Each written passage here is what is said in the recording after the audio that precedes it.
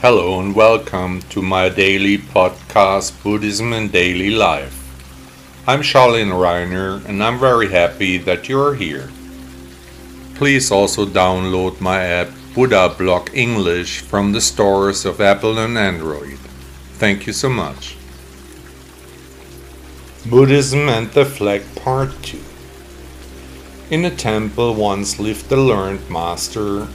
He had many interesting and extraordinary disciples.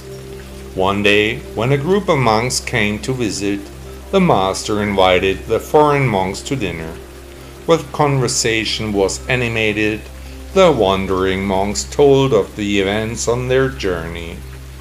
The next day, the wise monk taught the travelers, explaining his view of things, followed by a erudite conversation. Of course, the topic was mainly the teaching of the teachers of all teachers, where different views and opinions opposed each other again and again. At the end of the conversation, the topic of the parable of the wind and the flags, attributed to the famous master Huineng, came up. Do the flags now move in the wind, or do they move because they have the possibility to do so? The movement then would be their true characteristic. Of course, each of those present had his own opinion on the subject. None was prepared to accept the other's view. There was only one thing they all agreed on. Master Huineng, as one of Buddha's followers, was beyond all doubt.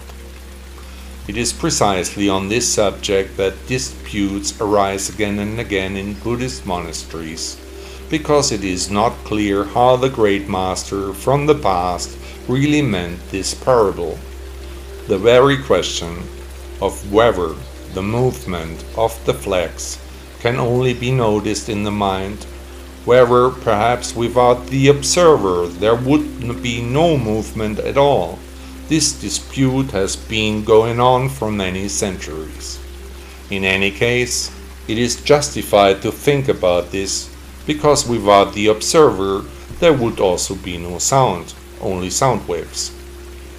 In any case, if there was no wind, there would be no movement of the flags, so that the spirit could not move either. One of the monks said. Everyone had to think about this for a while. The mood recovered, and the dispute seemed to be resolved at first, until one of those present had the idea to quote the monk's exact words correctly. It is not the wind, it is not the flags, it is the spirit that moves things. And again the argument broke out anew, the one saying that all things come from the spirit, the other saying that where there is no spirit to argue, there can be no argument. This discussion is somewhat reminiscent of the argument about which came first, the hen or the egg. In any case, the path is the goal.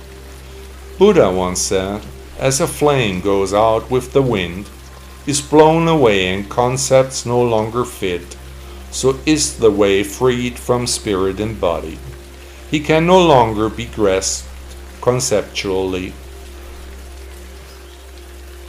Did you enjoy the podcast? Thank you for listening to Buddha Blog. Did you notice that there are no ads running here, that you are not annoyed with consumer messages? Would you like to thank the author of this blog for his work with a donation? Support me. Contribute to the extensive costs of this publication. Your support can help to continue the important work we are doing for Buddhism. Please also download my app Buddha Blog English from the Apple and Android stores. 1000 thanks.